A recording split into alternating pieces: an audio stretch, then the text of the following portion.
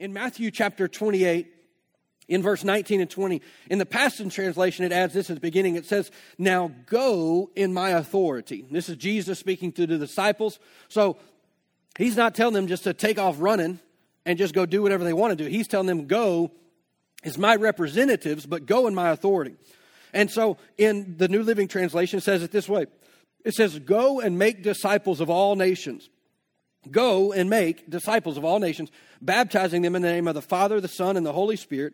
He says, "Teach these new disciples to obey all the commands that I have given you, and be sure of this, I am with you always, even to the ends of the age." And this is what we would consider the Great Commission, is what the Bible would call it. So it's kind of Jesus's, one of his parting shots right before he leaves the earth. It's kind of like his last instructions to the disciples. He says, "Okay, guys, you've seen me do it, now go and do it."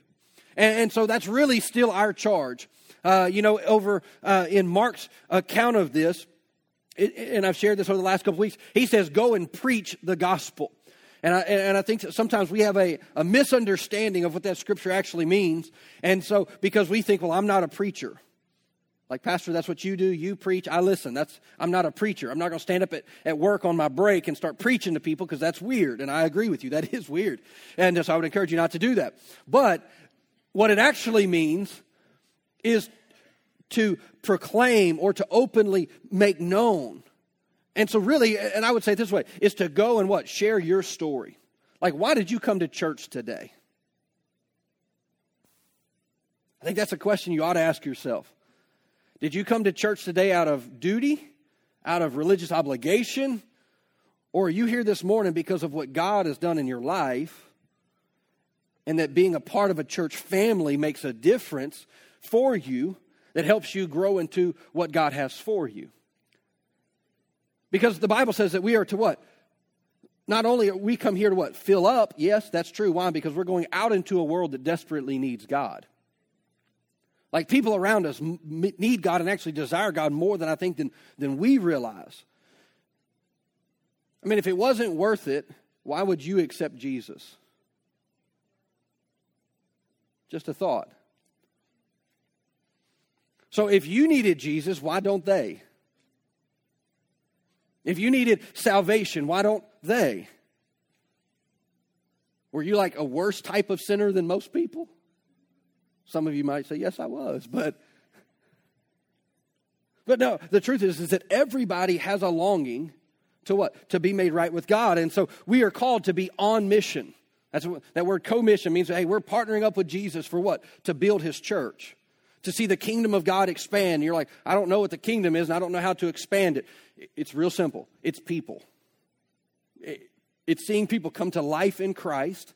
That is God's goal. And so I've been encouraging over the last few weeks, and I've said it this way, is to go into all of your world, go into the world and what? Be the gospel. Don't just go out and talk about it, show it. Be the gospel. So I've encouraged you to, each week we've had different challenges and different things that I've given you and things that I've encouraged you to be a part of. And so, each week I hope you're doing these things and to do this. And so, so I want to give you a little bit more context here. But in Luke chapter 10, we see some scriptures here. And I want to highlight a few things. And starting off in verse 1, it says, "The Lord now chose 72 of his other disciples." So many of you know that Jesus had 12 disciples who were with him all the time. And so they're the ones we read about predominantly. But here, now there's 72. And he says, and he sent them out ahead in pairs to all the towns and places that he was planning to visit. It says, these were his instructions to them.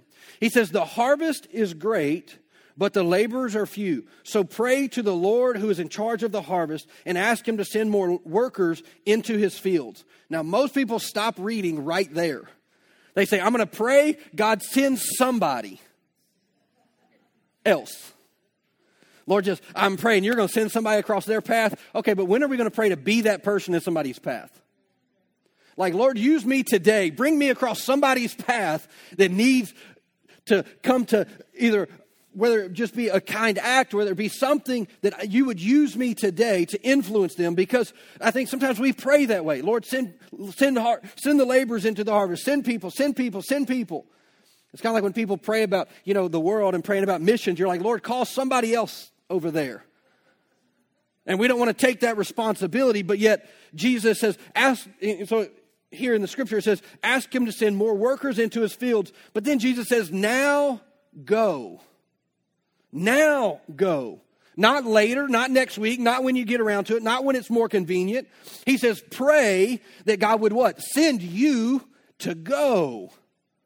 He says, go and remember that I'm sending you out as lambs among wolves. Thank you very much, Jesus. That doesn't sound like a great invitation, but yet Jesus gives us the instructions. He says, when we pray, we ought to be willing to go. And sometimes we can get the idea of like, well, I'm not called to be a missionary. Sure you are. Your missions field just happens to be in Louisiana. See, because of where we live and because of the nation that we've been blessed to be raised in, we think everybody knows Jesus. Statistically, it's not true. We're actually in the least, how do I say this right? The least evangelized America that we've ever been. Statistically, there are less believers in America today than ever. And we can't assume that people know the Bible because guess what? They don't. They don't. And so you can think of it like this, and I've actually said this for a long time because I just felt this in my heart. I mean, this goes back probably 10 years that I've made the statement. I said, I feel like that we as the church need to start thinking like missionaries and not like Americans. Because we think we go to foreign countries and we're going to preach the gospel to masses of people because they've never heard about Jesus. Well, guess what? Your neighborhood has never heard about Jesus. They might know something about him, but they probably don't know him very well. They've been to church, they've been exposed to church, they just haven't met him. Your coworker, that person that you're around all the time, they might know about Jesus, but they don't actually know him. And yet we're called to what? Go and to make disciples. In John chapter 4, I want to give you an account of this because, and this is the account, the backstory of this is the woman at the well, the Samaritan woman at the well. So Jesus is sitting there. He asks this lady for some water. And she says, why would you talk to me? I'm a Samaritan, which Jews and Samaritans did not fellowship together. They didn't talk. And then for a man to speak to a woman. So Jesus is breaking all kinds of like things you're not supposed to do. All of the status quos, all of the norms. He's breaking all these things, and I'm not going to go into her whole story, but basically, Jesus kind of reads her mail, right? You go read the story. He's like, how many, where's your husband? She says, well, I don't have a husband. He says, no, you've had 4, and the one you're living with right now ain't your husband either. And she's like, oh, you must be a prophet.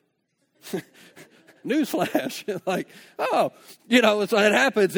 And so anyhow, so Jesus goes and says, hey, go and sin no more. She goes to town, begins to tell everybody about this man out by the well who she believed was the Messiah. And the Bible says that people begin to flood out of the city. So that's the backstory, okay? So we pick it up. Jesus is talking to his disciples who are arguing about lunch. That's actually what's happening. Because they bring Jesus. I'm just tell you the story now. I got to qualify what I'm saying. This is my translation, but you can go read it. I'm telling you the truth. The disciples come back with lunch. That's why Jesus was alone. They went into town to get some food. They come back and they said, Jesus, you need to eat. And he says, I don't need to eat. I have food you don't know about. And they're like, who got Jesus lunch? Because they were always trying to one-up each other. They were always jockeying for position. The disciples were a mess, but Jesus was using them, right? And so in the middle of this debate about who got Jesus food, this is the context of the verses we're about to read. So you got this woman who has just had this amazing moment with Jesus. She went to town. She began to tell everybody about Jesus. And guess what? People began to come out. And the disciples, let me say it this way, the church is arguing about who got lunch. Right? So put yourself in Jesus' position. He's looking at this mass of people coming from out of the city to him. And the disciples are wanting to talk about food. I think they were missing the moment. So he picks up and he says, you know the saying, 4 months between planting and harvest. Basically, you can't have a harvest without planting some seed. We all understand that. He says, but I say, wake up and look around. Why? Because the disciples were Jewish. They definitely wouldn't have thought that salvation was coming to the Samaritan people, yet the Samaritan people are coming to Jesus. So let me say, the harvest didn't look like what they were going to expect, therefore they didn't even pay attention to it. They weren't thinking at all with a kingdom mindset, they were thinking from their bellies, out of their own selfish ambition. And so the Message translation says it this way about this same thing where he says, wake up and look around. He says, I'm telling you to open your eyes and take a good look at what's right in front of you. Jesus talking to the disciples says, guys, there's something happening right in front of you, but you're not even seeing, you're missing the whole picture. And Jesus continues and says, the fields are already ripe for harvest, and the harvesters are paid good wages. And the fruit that they harvest is people brought to eternal life. This is the reason why we're here.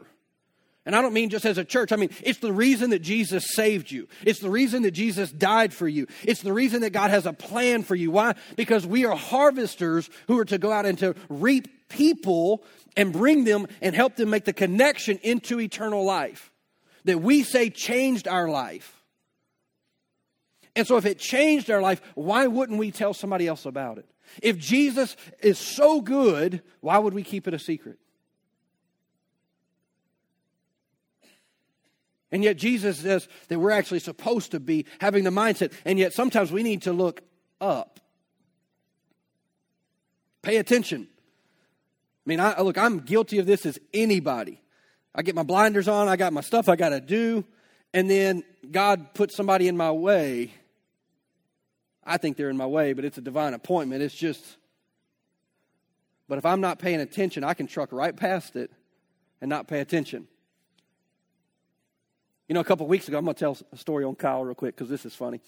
He rolls his eyes at me. He was at work a couple of weeks ago. It was a couple of weeks ago, I don't know how long. And he was just sharing, him and this lady that works in the office were talking. And he just said something about like, well, I'll pray for you. Well, she just stuck her hands out. And he was like, oh, right now, okay. This is kind of looking around like, I guess we're going to do this. Guess what? She was more ready for him to pray than necessarily he was. It's not a bad thing. I'm not knocking him. The reality is that would all probably be us too. We'd be like, oh. I mean, if you've ever had somebody, if you've ever said, hey, I'll pray for you, and they're like, okay. Oh, you're like, oh, you won't right. Oh, okay, right now. I wasn't expecting that. I thought I was just going to go home and pray later, but you want me to pray right now. Oh, okay, let's do this.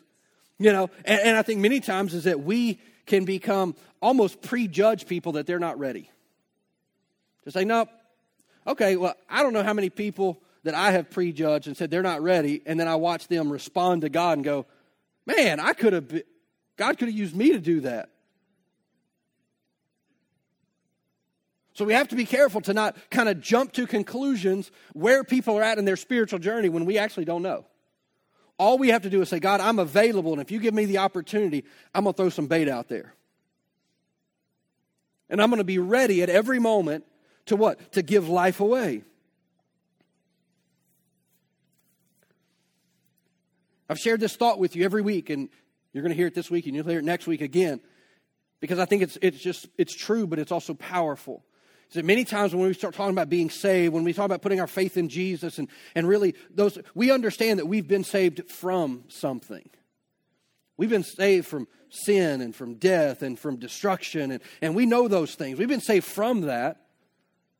But sometimes I wonder how much we realize that God has actually saved us from something for something. The Bible says that He's taken us out of darkness and brought us into the light of who He is. But that's for a purpose. There's a reason. It's to have influence on those around us and to make a difference. In Romans chapter 1, verse 16, it says this. It says, and this is the Apostle Paul, and he says, I am not ashamed of the gospel of Jesus. But there's a reason why he wasn't ashamed. He says, for it is the power of God unto salvation. Is that we're not just trying to tell people about Jesus. We're trying to tell people about Jesus because there's a power and an ability that comes when the gospel is shared with another human being that changes hearts in an instant. That years of therapy cannot work, cannot fix, cannot change. Why? Because He is the Lord. He is the Messiah. He is the one who changes lives.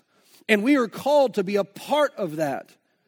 And so God calls us and asks us to be a part of this story. And so over the last couple of weeks, I've been sharing with you. I've encouraged you. Week 1, we talked about being vocal. Share your story. Remember, don't be weird, but share your story. I encourage you, don't be weird. That's Jesus wasn't weird. Remember I made that statement? And if he did weird things, miracles happen. How many of you know what I'm talking about? Okay, y'all remember that. So you can be weird if you make some miracles happen, you know. I'll give you that one. But until then, just don't be weird. Just be normal. Love people. But be sensitive to the Holy Spirit. Like, how do I know if the Holy Spirit's speaking to me? This is one of the ways I know, and this is a natural thing. Like, I get the thought, you need to go talk to that person. Sometimes my heart feels like it's about to beat out of my chest. And I'm like, I ain't doing that. Because I know I don't want to go do that, but I know that that's the Lord stirring up in me. I know that thought didn't come from me. So we talked about that. Week 2, we talked about being generous, finding ways to be a blessing to people around you. Because people don't understand generosity. They just think you're a nice person. But no, I'm doing this in the name of Jesus. Let me tell you why I'm being generous. Because Jesus has changed my life. And I believe part of him changing my life is living differently, which is a life that's not about me. It's about serving other people. And so that's why I'm blessing you. That's important. You don't want to just bless people and be like, all right, have a good lunch. Tell them why, right? And so today I want to talk to you, and your challenge this week is be personal. And I'm going to give you some detail on what that means. And so I think that it's important because I believe one of the greatest tools that we have as believers is actually our ability to pray prayers that God will listen to. I mean, the Bible says that his ear is attentive to our prayers. Like God is paying attention when you pray. You may not think so, but according to Scripture, and I'm going to show you some things this morning about this, is that it is powerful. Never, never, never discount your prayer. If it's not powerful, then why pray? Is it just out of religion? Or are you expecting something to happen when you pray? Because the Bible gives us lots of reasons to believe that when we pray, things are going to happen. And you may have to tell yourself that phrase a lot. When I pray, things happen. When I pray, things... And you may have to convince yourself of that until you believe it. It's like what I was talking about earlier. You just got to look at Scripture and say, when I pray, God will move heaven and earth on my behalf because I trust him. And so I want to challenge you this week is to be personal. Now I'm going to give you exactly what that means here in a little bit, but let me give you a couple scriptures. In Matthew chapter 18, verse 18, Jesus speaking, he says, I tell you the truth that whatever you forbid on earth will be forbidden in heaven, and whatever you permit or whatever you allow on earth will be allowed in heaven. So many times we can fall in and, we can get into this mindset like we pray like it's all up to God, or we blame everything on the devil. Here's the problem with that. We never take ownership. We never take responsibility for our own life. Now, there is God and God works. There is the devil and he is evil. The Bible says he comes to steal, kill, and destroy. Yes. But sometimes what we experience is actually the result of our own choices. So we don't get to blame the devil. Sometimes there are things in our life, but I also know that there are times in our life where the devil is working, and if we would simply stand in faith and pray, the Bible says what you forbid in heaven, or what you forbid on earth will be forbidden in heaven. In other words, when you make a stand and say, I've had enough, devil, heaven says, I'm going to back you on that. But there's also times where we can allow things to happen in our life. And because we never make a stand and say enough is enough, guess what? God's saying, I've given you, remember, go in my authority. You have authority in your life to stand up according to God's word and begin to pray and to begin to ask God. And what? Your prayer matters. It makes a difference. In Matthew chapter 18, verses 19 and 20, it says this. It says, when two of you get together on anything at all on the earth and make a prayer out of it, my Father in heaven goes into action. My Father in heaven goes into action. He says, and when 2 or 3 of you gather together because of me, you can be sure that I will be there. You know, in Psalms 103, it talks about that there are angels that are actually waiting for the command of the Lord. And I studied that out one time, and it actually gave the picture. Our language is not very graphic, but the Hebrew and the Greek languages are very visual. They give you pictures for everything. And it actually gave the idea of like a sprinter in the starting blocks for track, bent down, just waiting. I used to run track, and you'd wait for that little gun to go off, and you take off running. So let me just ask you a question. Are your angels bored because you're not giving them anything to do? Are they just sitting there in the starting blocks going, come on, pull the trigger already? Why? They are waiting for the word of God. You're like, yeah, but God has to speak. But he's given his word to us to begin to speak so that what? So our angels say, hey, I can hook up with that. When we begin to pray, God goes into action. Heaven goes into action on our behalf. James chapter 5 gives us some instructions and some understanding into this. I know I'm reading a lot of scriptures because I want you to be thoroughly convinced, not by me, but by God's word, that your prayers make a difference. James chapter 5, starting in verse 13, it says, are any of you suffering hardships? Anybody struggling this morning? The Bible says you should pray. Why? Because you're struggling. Pray. Why? Because God wants to help. He doesn't want you to live in that place. He wants to help you. He says, are any of you happy? You should sing praises. You should be joyful. He says, are any of you sick? You should call for the elders of the church to come and to pray over you, anointing you with oil in the name of the Lord. And it says, such a prayer offered in faith will heal the sick. You know, I talked about Mark chapter 16, verse 15 earlier about where it says, go and preach the gospel unto all the world. But if you go read the next verse, it says, and these signs will follow. These signs will go with the preach. And one of the things it says is that they will lay hands on the sick and the sick will be recovered. They will be made well. They will be made whole. You can pray for yourself to receive healing, and you can pray for other people to receive healing. And the important thing here is it says that such a prayer offered in faith will heal the sick. And you're like, well, I can't heal anybody. Well, the Bible doesn't say you have to. It goes on and says, and the Lord will make them well. All I'm trying to do is create a point of contact for my faith and the person I'm praying with faith to what? To come in contact so God says I can do something. Why? Because prayer matters. It makes a difference. It goes on here and it kind of, like as a side note, throws us in at the end and it says, and if you've committed any sins, you will be forgiven. Which that's a great thing. That's an amazing thing that we have. It goes on here in verse 16, continuing giving us instructions. This is out of the Passage translation. I like some of the verbiage that it used better.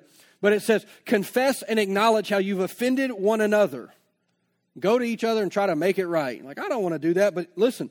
It says, and then pray for one another to be instantly healed. That means when we get offended, if we'll just go to that person and say, hey, you offended me, but we need to get this thing covered in prayer. Why? Because I want to get it instantly healed.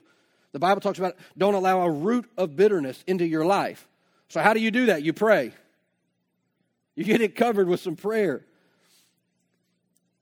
So it says, pray for one another to be instantly healed, for tremendous power is released. Tremendous power is released through the passionate, heartfelt prayer of a godly believer. Power is made available when we pray. Not because of who I am, but because of who I'm praying to and who He is and what He desires to do. My prayers are not any more powerful than yours. The only difference in prayer is the amount of faith in the words that we speak. Do I believe? And one of the ways that you could define believe is this: I am thoroughly convinced. Doesn't mean that I never have questions. It doesn't mean that I never wonder but I am more convinced by God's word than I am my circumstances. That this is what God's promises are to me. And so when I pray, I don't need to back down. I actually need to maybe lean in a little bit and say, nope, this is what God's promised me, and this is what I believe He wants in my life. It goes on and it says that the prophet Elijah was a man with human frailties, just like all of us, but yet he prayed and he received supernatural answers. And I'm here to tell you this morning, you can receive supernatural answers when you pray. You may not know what to do. You may be facing a situation, a circumstance at work or in your life or whatever it may be. If you'll begin to pray, God will give you the answers. The Bible says you have not because you ask not. It's a relational thing. Prayer is not one-way communication. It's not just me coming with my punch list for God saying, hey, God, here's your to-do list for this week. It would be great if you could get to all of them. I'll have a new one next week. Thank you. Amen. That's not how we pray. It's not how we should pray. There's nothing wrong with having a list. But prayer is actually intended to be two-way communication. I pray and I listen. I speak and God speaks. He listens and I listen. How many of you hope and believe that God listens when you pray? So maybe we should listen when He speaks.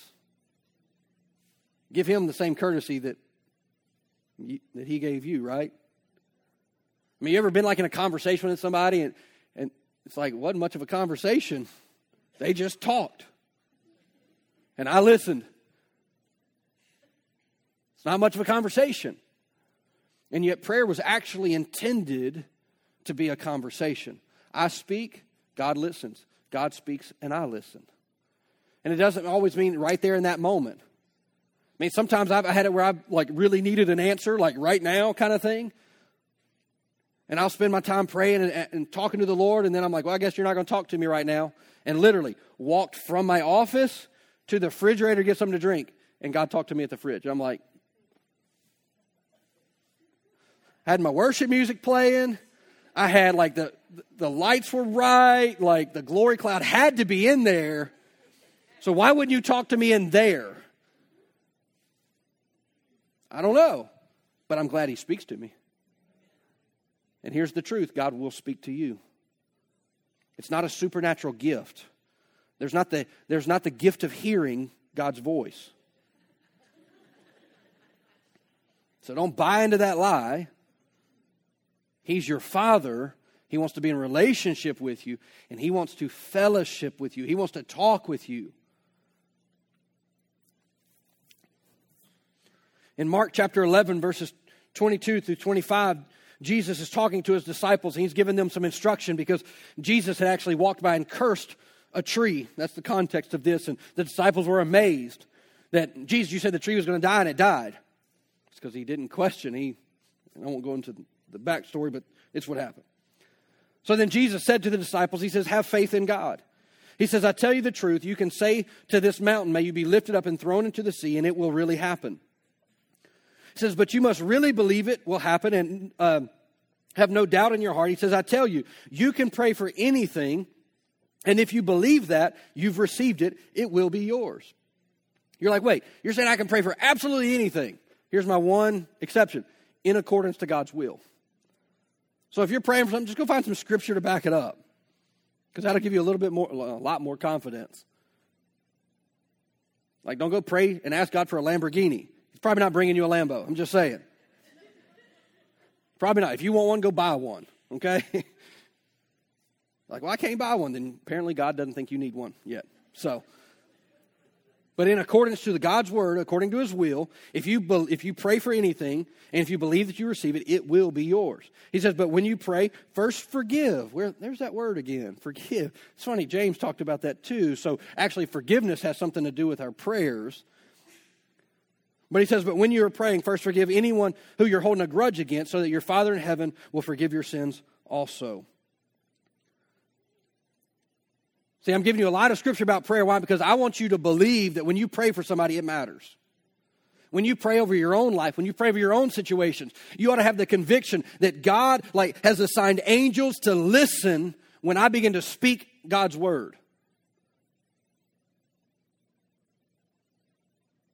And they're waiting. Don't leave your angels bored. Give them some exercise. Begin to pray God's word. Begin to speak God's word over your life. In different seasons of my life, I would have confessions that I would speak over my life. One of them would be, Father, I think I have favor today. I have favor with every person I come in contact with today. That you're going to open doors for me. You're going to get me in relationship with the right people at the right time for your purpose. And I would say it every morning. And it's amazing. Doors got opened to me. Why? Because I was declaring God's word over my life. And there's been different seasons of my life where I'll go get scriptures. And sometimes they're challenging things for me. You know, there was a pretty long season of my life where I took 1 Corinthians 13, 4 through 8. And I felt like the Lord told me to go get it out of the Amplified Bible, which is longer. And I quoted it every day over myself. I am patient and I am kind. Help me, Jesus. That's like the first 3 words. I ain't even got to the rest yet. I had to confess it. Why? And it's amazing. I began to confess that, and I'd get these little kind of like, don't say nothing. Like, but I got it right here. Like it's right there. And the Lord's like, nope. But I'm patient. I'm kind. I think the best of everybody. That's a hard one. Why didn't it say I'm suspicious of everybody? Because that would have been a lot easier. That would have been a lot easier. But yet it says, you know, and I began to confess that over my life. But you know, as I did that, I began to see a big difference in how I loved people, how I walked with people, how I interacted with people. It was hard, but I'm glad I did it. It was worth it. Why? It's taking God's word. But what happens when we begin to pray God's word? When I pray God's word, I have 100% confidence that He will answer. When I pray my words, like, let me flip a coin, 50-50. But when I get God's word, He watches, the Bible says He watches over His word to what? To perform it, to make it happen. The moment I pray God's word, angels are moving. Heaven is moving. The moment you pray, angels begin moving. God is paying attention. Things are beginning to happen. God is working on our behalf. Why? Because we've trusted Him. Just the act of prayer is an act of faith. It is. Why? Because you're praying to something you can't see. So it takes faith just to pray. And so, you know, I've been sharing with you over the last number of weeks now that about this, and really, how can we really go out and make a difference, and really in our community, how do we go out and be the gospel? And I think it's important. I've shared this phrase with you, is that the local church is not the hope of the world. Now, I believe that the church is amazing. I'm giving my life to it. I think it's pretty important. But the reality is that the church in the 4 walls doesn't help anybody. But it's when the church gets mobilized and we leave just these walls and we do more, let me say, is that we live out our life outside of Sunday morning. We live it out on Monday morning at work. We live it out Tuesday night at home. We live it out Thursday night on the ball field as we're coaching our kids' teams, and we're a godly example and a leader to those kids that may be on those teams. I mean, that's what we're talking about. But it's when the church becomes mobilized that it is the hope of the world. You know, in the past couple of weeks, I've been sharing with you the thought and the scripture where it says that we're not that God is not a secret to be kept, or a secret to be kept. No, we're going public. And people around us need what you already have. You may say, I don't have anything. You have more than you realize. You have more than you realize. And if you will go in the strength that you have, if you go in the ability that you have, God will make up the difference. He will. He's amazing at doing that. If you wait till you feel like it, you'll never do it. But you're going to have to step out in faith and begin to act. So here's my challenge for you this week. I said it was be personal. So this is how I'm going to qualify it. I want you to be personal by praying for somebody. Like right there. Live, face to face. You're like, but that's going to be uncomfortable. It will. But what if it changed that person's life? Would your moment of being uncomfortable be worth their eternity? See, sometimes we have to what? Lift up our eyes. Why? Because there's harvest all around us. Just as Jesus told the disciples, lift up your eyes and look around. Pay attention. And sometimes it's like in sales that there's this term called about closing the deal. And sometimes I think as believers, we're not that great at closing the deal. And it doesn't mean that you got to get them all the way to salvation. All it has to say is, you may be with a coworker, right? And they're frustrated. They're whatever's going on. It might be their marriage. It might be in their finances. All you can say is, hey, can I pray with you about that? And they're going to go, sure. Who doesn't want prayer? And you can say, how about right now? And they'll be like, now? Why not? How bad do you want it to change? And you don't have to raise your voice. Like, everybody quiet down. I'm praying. Like, come on, like, you ain't got to do that. You don't have to be loud or obnoxious or, you just, Father God, I just thank you, whatever the need may be. I just thank you that you're working right now. In Jesus' name, amen. It's pretty short, but it's effective. The Lord may give you a scripture. Pray that scripture over them. And just do that. Let me, you'll get one of these cards when you leave today, so be personal prayer, praying for people. So it's got a couple things on here, but, I was thinking as I was praying actually this morning about this message and about this challenge, I was reminded of a story. And Cody Bass, who's one of our drummers here, he works at one of the plants, and here a while back, he was at work. And I was talking to him that day, and there was an accident. Not him, but a gentleman he was right there when it happened, though. And this man was hurt really bad. I'll just say it that way. And Cody told me, he said, I walked up to him and I saw him. He said, I didn't know what to do. And the only thing I knew to do was pray. And I told him, I said, Cody, that's the best thing you could have done. And in that moment, it was just like, oh my gosh, like you get moments you don't know what to do, pray. That ought to be our response many times. When we don't know what to do, just start praying. Why? Because when we start praying, God goes to work. He begins to move. Here's another, just an example. This is a simple one. If you go to a restaurant, many of you are getting ready to go to lunch. You're probably going to go to a restaurant maybe. Maybe not today, but sometime this week. When you're there eating your dinner, I hope that you pray over your food. But when you do, before you do that, why don't you ask your waiter or waitress and say, hey, we're about to pray over our food. Is there anything we can pray for you about today? And they're going to be like, absolutely. And then when you pray over your food, just include them in your prayer over your food. You don't have to make them stand there or anything unless they just want to. They might say, hey, let's pray. Do like Kyle, just like, let's do it. I don't care. I need some prayer. I need more Jesus in my life. It doesn't have to be complicated. We just have to what? Be willing to step up, to be vocal, to just put that out there and say, you know what, I'm going to take the challenge this week. Why? Because, and I say it every week, and I say it intentionally, because I want it to just be in you. Every week, I don't know if you've noticed this, every week when I call our prayer partners up here, I say the exact same thing every week before I walk off the stage, is that prayer changes everything. Prayer changes everything. It's not just something we do.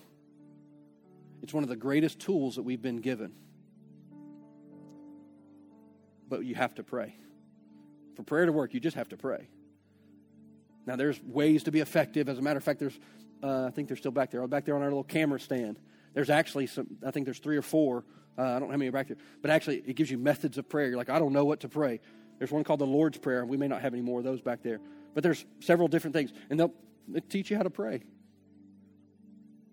Because prayer makes a difference. Your prayers are powerful. They contain amazing power when you pray. And if you pray and you put your faith in what you're praying, God will see to it that He's going to work. And you may be surprised this week as you ask people to pray, they might